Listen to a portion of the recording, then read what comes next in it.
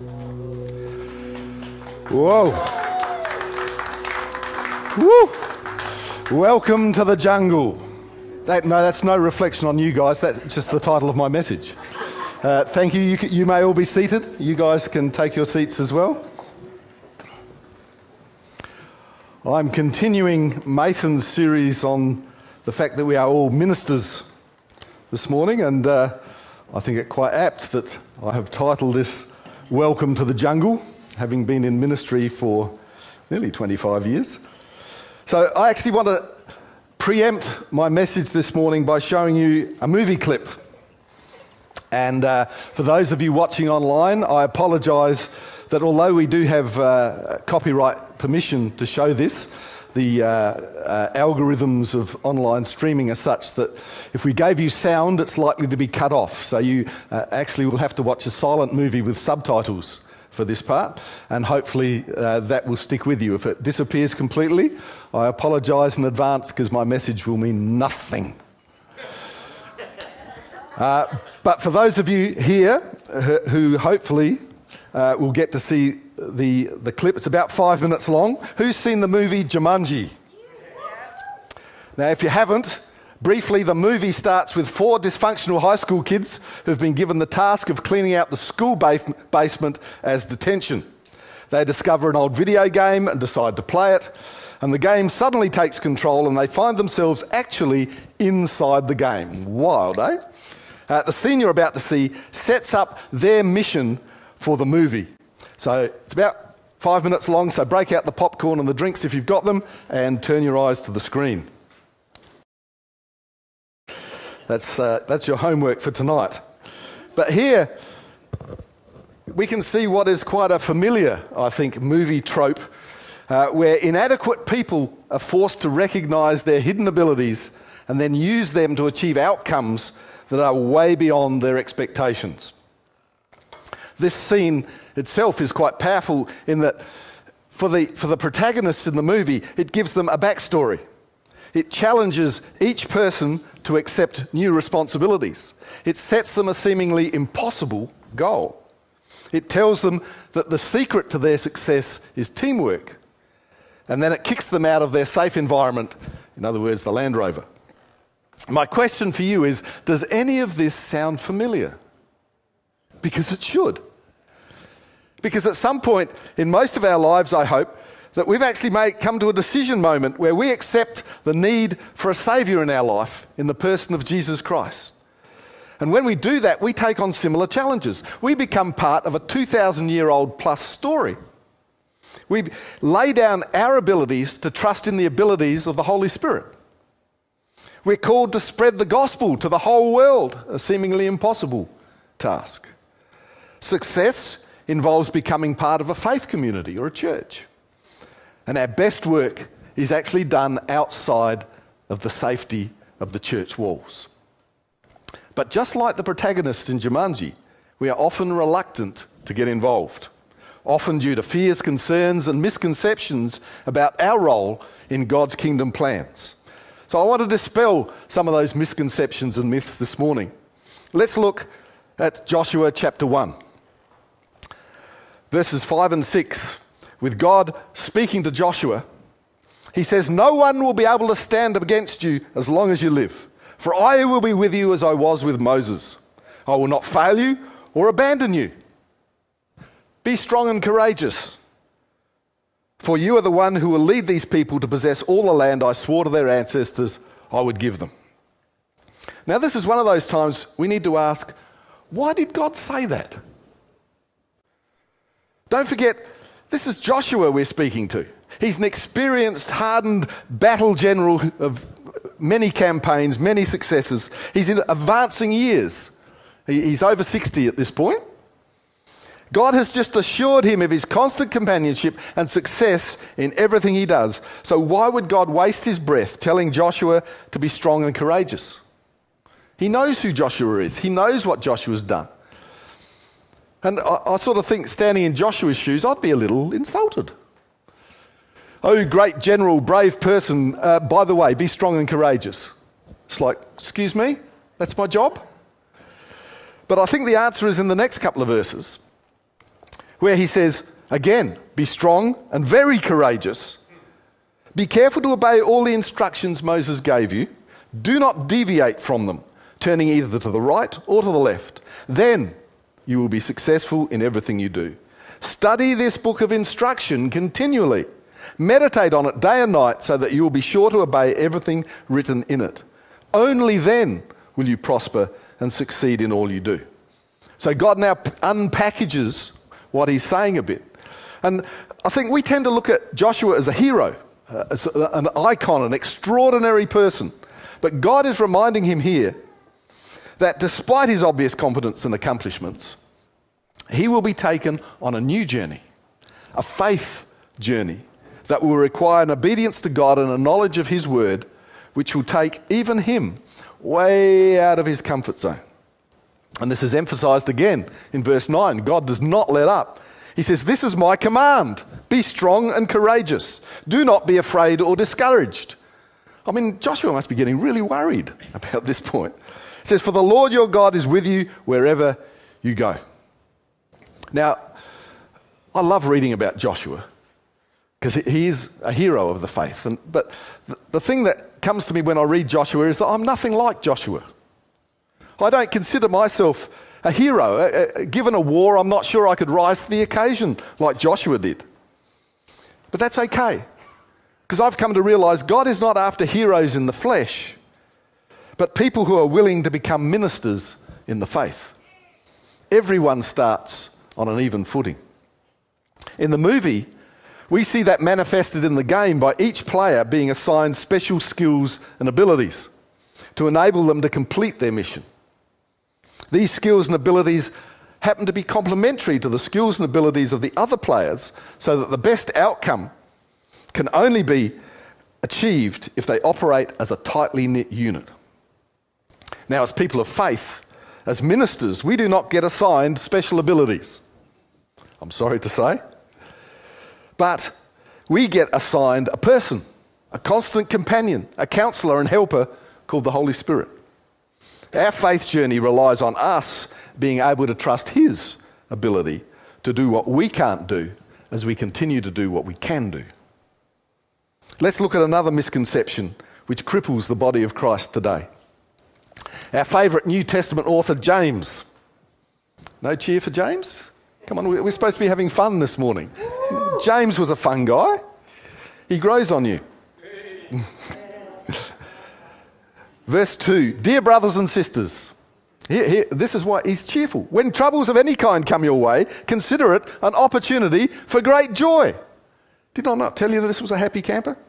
For you know that when your faith is tested, your endurance has a chance to grow. We're all after trying to grow our endurance, aren't we? I mean, we wake up every morning thinking, I don't have enough endurance. Test me more, God. I'm the only one? No. For let it grow, for when your endurance is fully developed, you will be perfect and complete, needing nothing.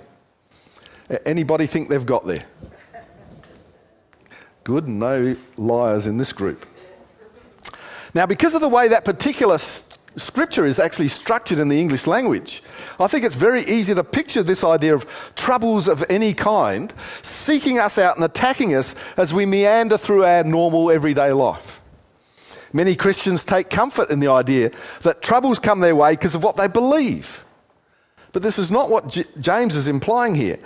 These troubles are just what life throws at everyone, whether they have faith or not. If we read the rest of James chapter 1, and I challenge you to do so, we discover that troubles only come the way of people looking for trouble. These people are called ministers.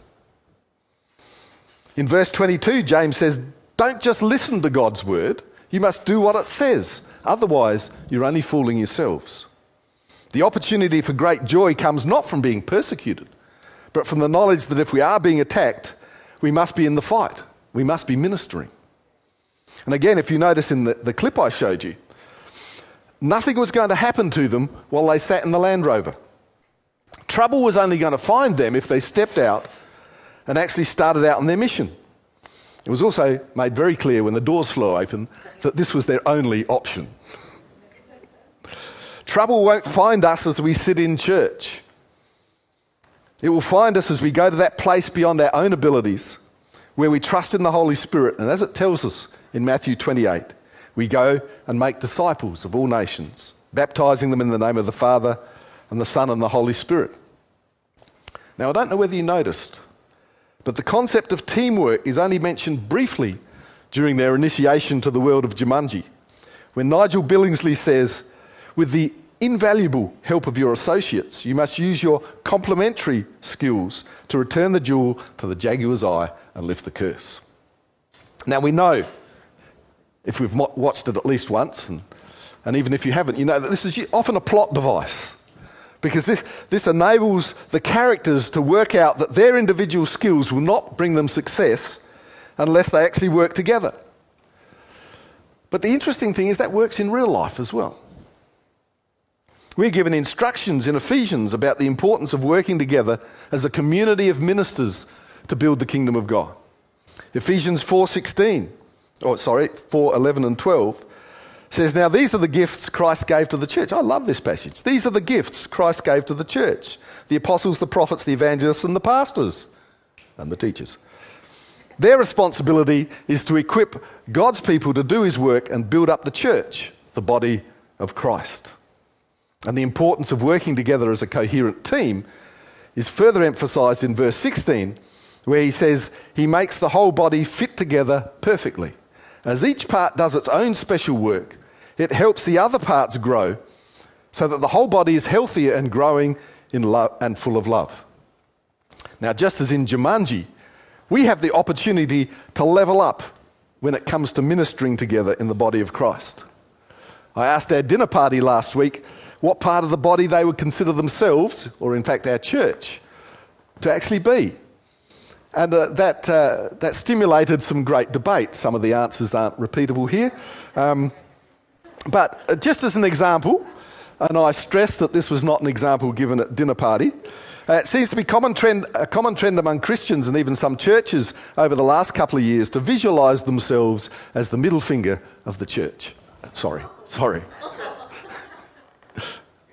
And as the middle finger, people have felt led to give various political stances, information sources, medical experts and other institutions the benefit of their finger. This is what I would call a level 1 response.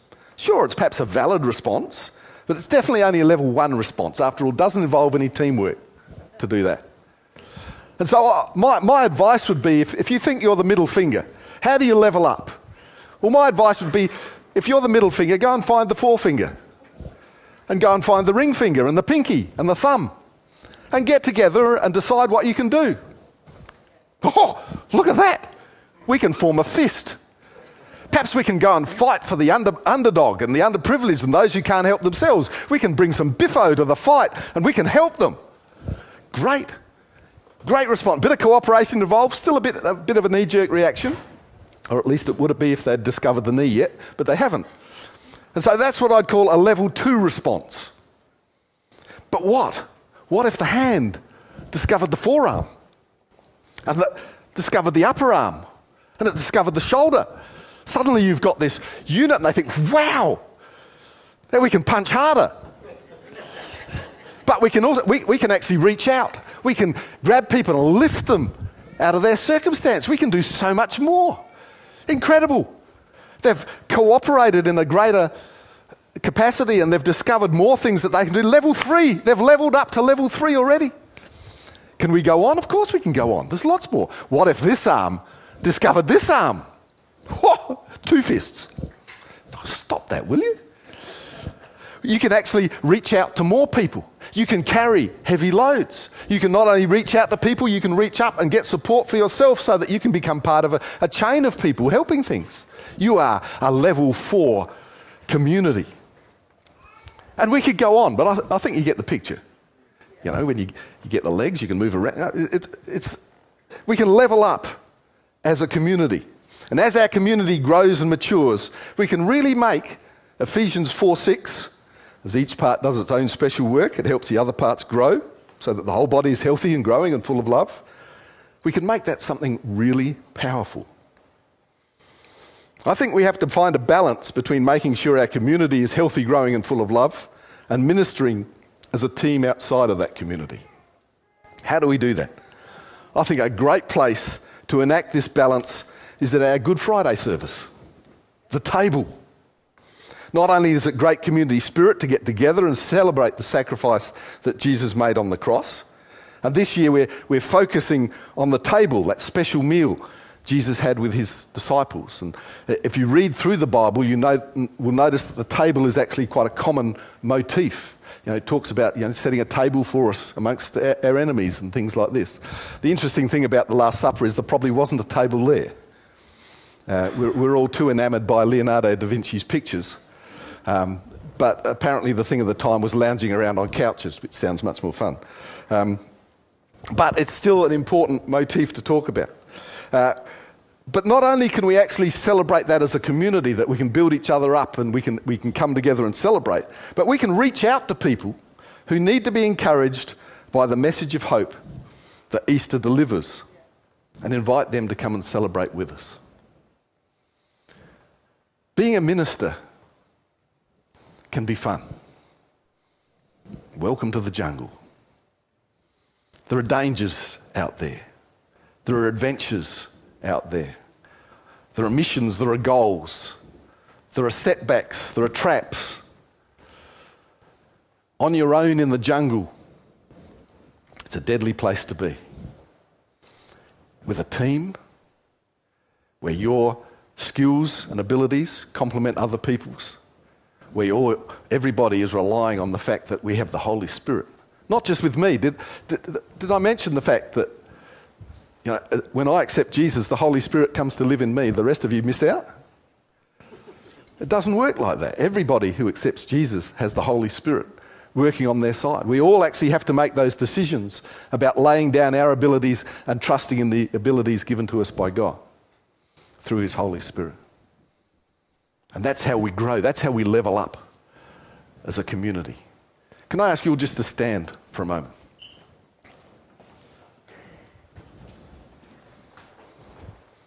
It might seem a bit frivolous in terms of the language we're using, but I think it fits in well with what Brendan's started for us today. But I think God understands what we're about. And I want us to actually think clearly about our own role in the building of God's kingdom. And the idea of levelling up. The fact that God loves us where we are, but he also loves us enough not to let us stay there. He's looking for us to grow, to change our attitudes, to be able to see what he sees more clearly. He sees the whole body. Often we're just wandering around on the periphery, and he wants us to get more involved. So I want us to believe that God can level us up, but only if we're willing. So if you're willing, I want you to pray with me, agree with me this morning. Because Lord, I just pray that through the power and the strength and the grace of your Holy Spirit in our lives, you can give us revelation which enables us to see differently and to do differently, to have a greater influence because we operate as a team, to have a greater influence because we are surrendered to your desires and your abilities, because we have a greater care for other people than ourselves. So Lord, we pray this morning that as we step up and step out, that you would help us level up as we go out into the world. In Jesus' name, amen.